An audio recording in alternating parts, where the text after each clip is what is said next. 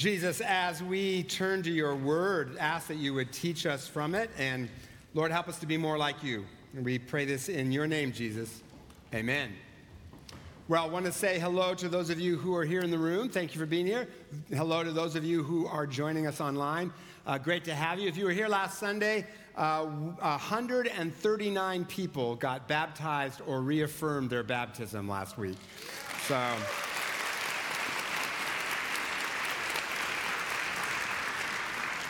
about 40 of those people were not signed up, so they just responded spontaneously in the service. So they got up last week not knowing they're going to be baptized, but they got baptized. And a lot of us, including me, it was very emotional, and I was kind of teary. A lot of you were kind of teary. And I just want to say, Bell Press, well done. In a culture that wants us to be stoic all the time, your tears were holy worship to God. So well done. And there's a group of pastors I meet with to pray for revival for our area. And I've told them, we had 139 Presbyterians get baptized, mostly by immersion. If that ain't revival, then I don't know what is. So when God's frozen chosen start doing that kind of stuff, then you know that Jesus is on the move. And behind every baptism is a story of Jesus at work in somebody's life. And that's the sermon series we're in, Storytellers. Because in the Bible, when people have an encounter with Jesus, the first thing they do is they go and they tell the story. And that's important because when we tell the story, it makes that experience for us more real, so the devil can't take it away and convince us it wasn't real. But the other thing that happens when we tell our stories of how Jesus has changed our life is it makes Jesus look good to people who don't know him. And the old-fashioned word for that is evangelism, a word that has a ton of baggage. But it just means, in Greek, it's a word in Greek that means good news. So to evangelize someone means to good news someone. But that's not how we think of it, because it's mostly in our culture. It's been done very badly often. It's, the word evangelism, we think of angry, judgmental, pushy kinds of people. I've told you before about the first time I met my high school girlfriend's parents, and her mom asked me if I went to church, and I said, no, I'm an atheist. And I said, I hope that doesn't bother you. And she said, why would it bother me? I'm not the one going to hell. So there are better ways to do it than that. That relationship didn't work out, by the way. And I know it is hard to talk about Jesus at school or at work. I get that. I was an out-in-the-open Christian, and the Stanford English department is a very hostile place for Christians. But we can do this in a loving way, in a caring way, and we can do this in a way that brings us joy. This is fun, guys. Actually, this is, when we do this right, when we talk about Jesus with others, when you do it well, it's actually fun because Jesus changes lives.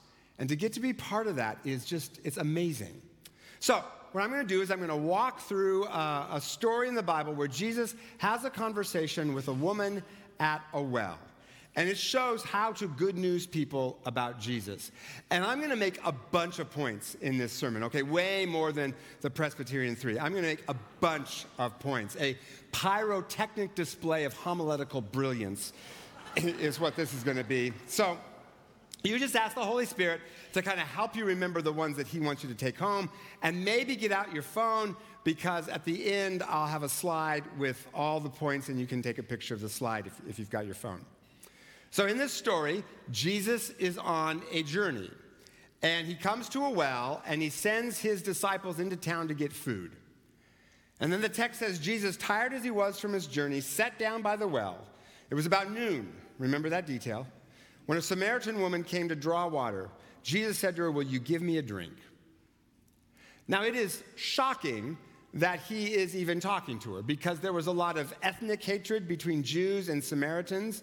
And on top of that, the sexism of the day meant that men weren't supposed to talk to women. But Jesus crashes through those racial and sexist barriers to have this conversation with her.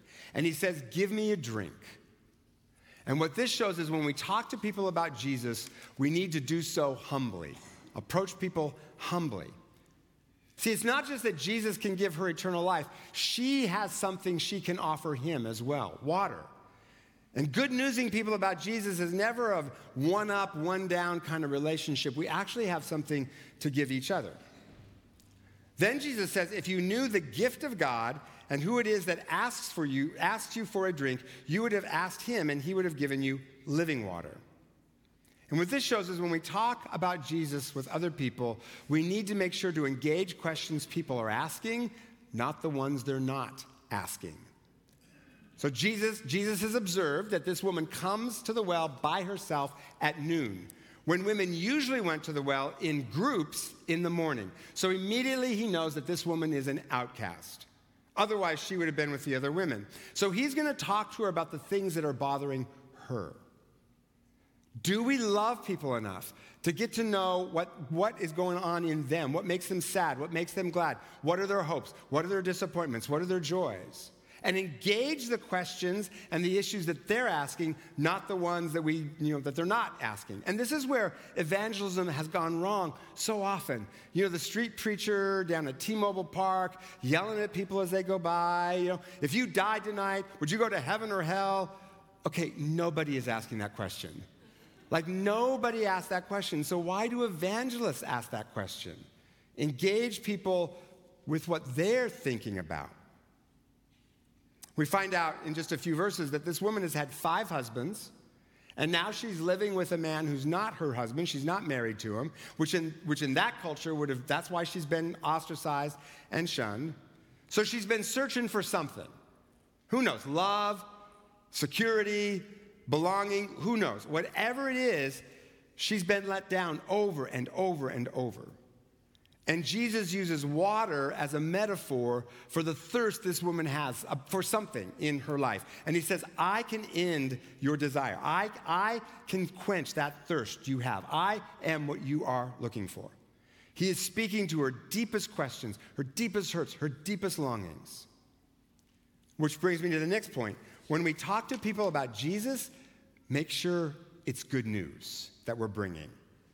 Jesus says, if you knew the gift of God, gifts are good things. Living water, I'll give you living water. That's a good thing. If evangelism is hard for you, maybe it's because the news you're bringing isn't good. But if the news you're bringing is good, evangelism becomes a lot easier. Again, evangelism is a Greek word that means to good news people. And in order to do this well, it means you need to know your why. Why do you follow Jesus? How has Jesus been good news to you? Because Jesus is good news for lots of reasons. He forgives our sins. He frees us from shame. He gives people courage and hope in difficult times. He leads us to lives of meaning and purpose as we become part of his rescue mission. He changes us to be everything he created us to be. There's a long list of reasons Jesus is good news. Why has he been good news to you? Because when you know that, and you know what you're giving someone is good news, talking about Jesus becomes a lot easier. Know your why, your story, your stories of how Jesus has changed your life. Now, I want you to watch in this text, I want you to watch how Jesus kind of follows this woman's lead in the conversation. He says, everyone who drinks this water will be thirsty again, but whoever drinks this water I give them will never thirst. The water I give them will become in them a spring of water welling up to eternal life. The woman said to him, Sir, give me this water so I don't get thirsty and have to keep coming here to draw water. He told her, Go call your husband and come back. I have no husband, she replied. Jesus said to her, You are right when you say you have no husband. You have had 5 husbands, and the man you now have is not your husband, which may mean that she's living with a man she's not married to, or living with a man who is married to someone else, aka adultery. And we don't know what happened to the other 5 husbands. Maybe they died. Maybe they divorced her. We don't know. Whatever it is, Jesus is not going to shame her about it the way the rest of the town has been doing. He's going to meet her at her deepest point of pain and shame and longing, and he's going to say, I have the answer to what you're looking for. You're looking for something, and it's let you down over and over and over again. But I know you to the bottom of your soul, including your sin, and I still love you to the top of the skies. And what Jesus is doing in this conversation is he is following the breadcrumbs of the conversation. where she needs to go, the things she needs to talk about. People will often signal to us in a conversation where they need to go and what they need to talk about. And our job is to listen to them and ask the Holy Spirit to guide us, tell us what to ask, tell us what to say. As part of my training to be a pastor, I worked as a chaplain in a hospital, and we'd have conversations with patients, and then we would write them up, and our supervisor would read them and give us feedback. And one time I talked with a 26-year-old man who was dying of cancer. I also was 26 at the time. And when my advisor read the write-up of that conversation, he said to me, "What's wrong between you and your dad?" And I'm like, What? What's that got to do with anything, Mr. Non Sequitur? You know, my dad and I are just fine. Mind your own business, right? And then he said, well, this guy who's the same age as you, that's interesting. Don't you think, Scott? He's the same age as you. And 3 times he mentioned his dad, and each time you changed the subject. Every time he mentioned his dad, you changed the subject. This guy is about to die unreconciled to his dad, and that's what he needs to talk about. That's where he needs to meet Jesus. So whatever is going on between you and your dad that makes this an uncomfortable conversation for you, you need to park it at the door, stop thinking about yourself, and follow him where he needs to go, because that's where he needs to meet Jesus. This isn't about you, Scott. What do you mean it's not about me? It's always about me. Now, my dad and I, we had a great relationship, but at the time, we were working through some stuff, and we got through it. But my discomfort meant that I wasn't following the breadcrumbs of where this guy needed to go and what he needed to talk about. So I went back, and I asked him about his dad, and he changed the subject because it made him uncomfortable too, and I didn't get super pushy. I just said, it feels like there's something there. And then he opened up. And I had the privilege of bringing Jesus into that place of pain, and Jesus brought healing and reconciliation. That's how it goes. There is no script for this thing. I can't give you first you ask this, and then you ask that, and then you say this, and then you pray the prayer and close the deal. It just isn't there. We have to stop thinking about ourselves. How am I doing in this conversation? Am I doing okay? And listen carefully to the other person and to the Holy Spirit to nudge us what to say, ask, do. Now, we need to respect people's boundaries. If they really don't want to talk about something, don't talk about it, okay? And if they really don't want to talk about Jesus, here's a thought: don't talk about Jesus if they don't want to. But make sure it's them that doesn't want to talk about Jesus, not you, because talking about Jesus makes you uncomfortable. Just think about that for a minute. The bottom line is it's about caring for people and being in relationship with people. And this is where other cultures can help us. Other cultures that are more relationship-oriented and more relationship-focused, we can learn from them. New Hope and Chinese Covenant, we can learn from them. It's about caring about people. Bottom line is caring about people, loving people enough to get to know them genuinely and bring Jesus to them, because it's good news and people need good news. It's about caring about others. There's a woman in our church who became a Christian through a door-to-door evangelist.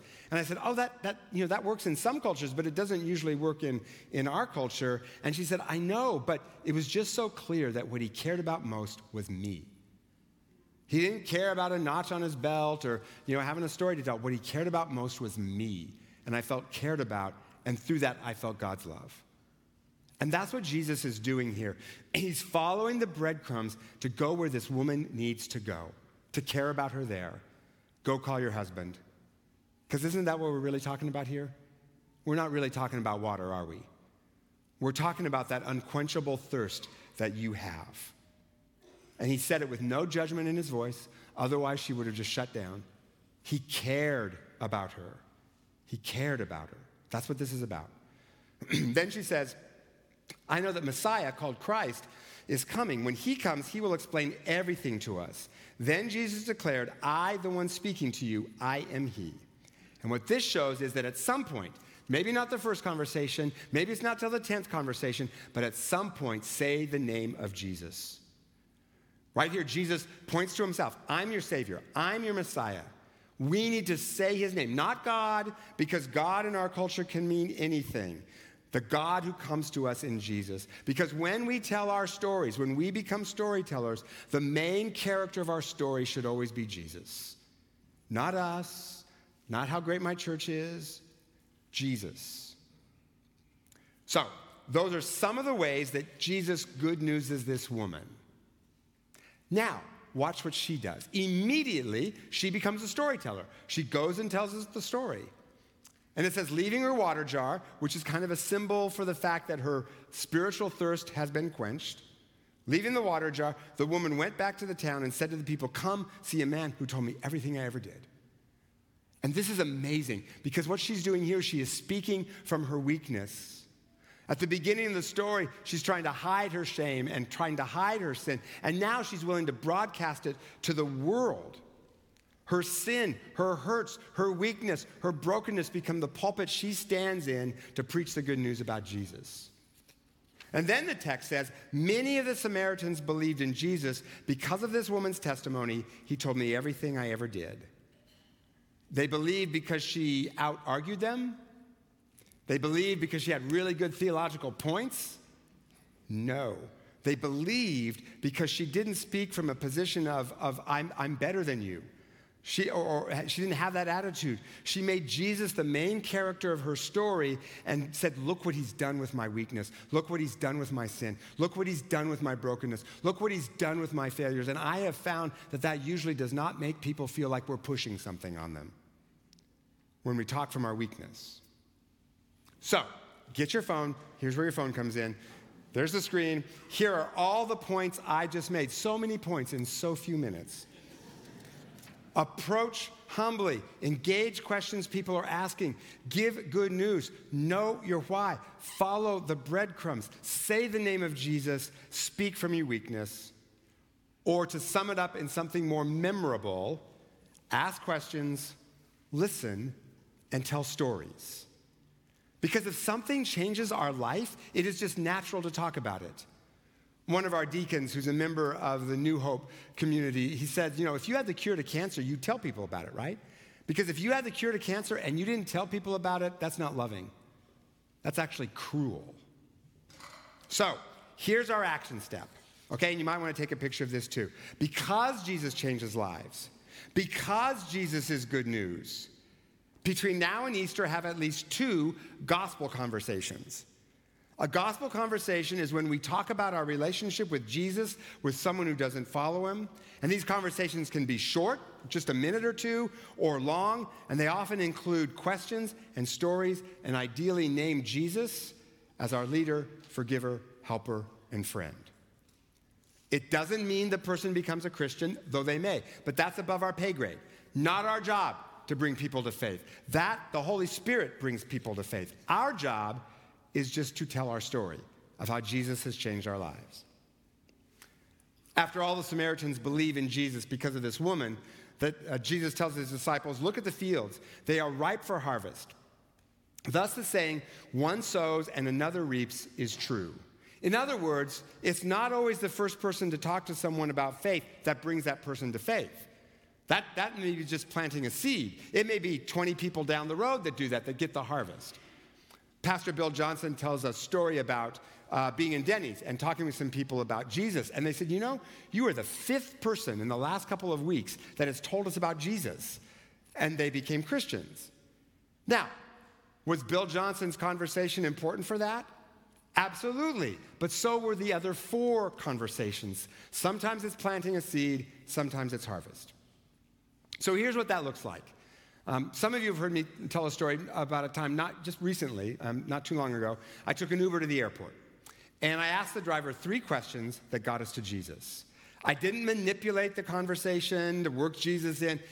I followed the breadcrumbs and the Holy Spirit's leading. 3 questions got us to Jesus. Question 1, how long have you been driving Uber?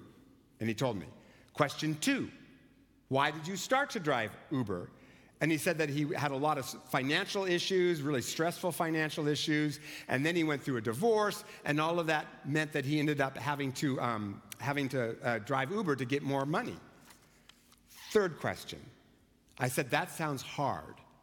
How has that been for you? And he said, it's been the worst time of my life. I'm not religious, but I try to keep a positive attitude. I don't believe in God, but I try to stay positive, but it's been super hard. And then we talked about that for a while. And by that point, we were at the airport, and it was clear he wanted to get rid of me to get his next passenger so that he could make more money. He did not want to talk any further. So I just said, well, I follow Jesus, and he helps me keep it positive the way you want to, and he helps me carry my burdens. So when I get on the plane, I'm going to talk to Jesus about what you're going through. And I'm going to ask Jesus to help you with your burdens. And he said, right on. Right on. He didn't become a Christian, but he wasn't offended either. But maybe that's a seed that someone else will eventually lead him to faith. That is what I mean by a gospel conversation. Okay? That's a gospel conversation. And our prayer is that between now and Easter, collectively, we will have 1,200 gospel conversations, collectively. If we all did one this week, that'd be about 2,000. So, we could get it done this week and finish early and be overachievers like we are. We can do this. That Uber conversation, that's not that hard, right? That's a gospel conversation. We can do this. And you can let us know when you have had a gospel conversation by scanning this QR code or email gospeltalk@bellpress.org or through our app. And it'll take you like 30 seconds to let us know. And we're going to keep track of our progress, and we're going to update you on our progress. And this is not about a weird quota. It's not about putting pressure on you. But what we have noticed is that when we collectively put our minds to something, Bell Press, we get it done. So what gets measured gets done. So this is a way to encourage us all to actually do this rather than hear a nice sermon about doing this, which doesn't do anybody any good unless we do it. Because Jesus changes lives. Jesus changes lives. And Jesus is good news in a culture that needs good news.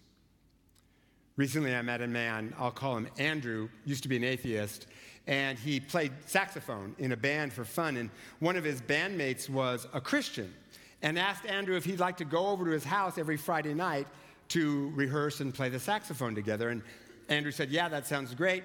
And so they started doing that. And one time, the conversation turned to faith. And Andrew said, well, the Bible makes no sense to me, and that's why I'm an atheist. And so his bandmate, who was a Christian, said, well, would you sometimes like to read the Bible when you come over on Friday nights to rehearse? Would you also like to occasionally read the Bible and talk about it? And Andrew said, yeah, sure, that'd be fine. And they didn't read the Bible every time they rehearsed, but sometimes. But after a couple of months of this, Andrew said, on Friday nights, we don't need to play the saxophone anymore. Can we just talk about the Bible? And so that's what they started to do. And his bandmate would tell stories of how Jesus had been good news to him in his life. And sometimes Andrew would ask questions the bandmate didn't know the answer to. But the bandmate had this amazing response when that happened. It was very creative. He said, I don't know the answer to your question, but I'll find out. And that showed humility. And in a world where Christians come off as a bunch of know-it-alls, your I don't know to someone's question may be the thing that leads them to Christ. Okay, just think, your ignorance and incompetence finally put to good use. It's amazing. And Andrew started thinking about the ways that he'd hurt other people through his sin, and having a forgiver, that sounded good. And he started thinking about, how he hadn't always done the best job leading his life, and maybe Jesus would be a better leader of his life. And eventually he became a follower of Jesus. And he said, I'm so glad that I did. He's freed me from shame. He gives me hope. I've gone through some hard times, and he's given me hope, and he's given me courage. He's making me a better husband and father and man. He leads me to be part of helping other people, which is super rewarding for me. His bandmate good newsed Andrew all the way to Jesus, and Jesus changed his life. And that's my story too. Way back when I was an angry, arrogant, sin-soaked, shame-ridden 20-year-old atheist, I had coworkers who had the courage to show me Jesus' love by how they treated me, and at the right time, they had the courage to speak his name. And because they did, Jesus changed my life, and I am forever grateful. Last Sunday, after all those wonderful baptisms, I got a lot of people that asked me, are we going to do this again? Are we going to do this again? And some people even said, can we do this every month? And I said, well, we'll probably do it again, but that was a lot of logistical planning, so we won't be doing it every month. I want to change my answer.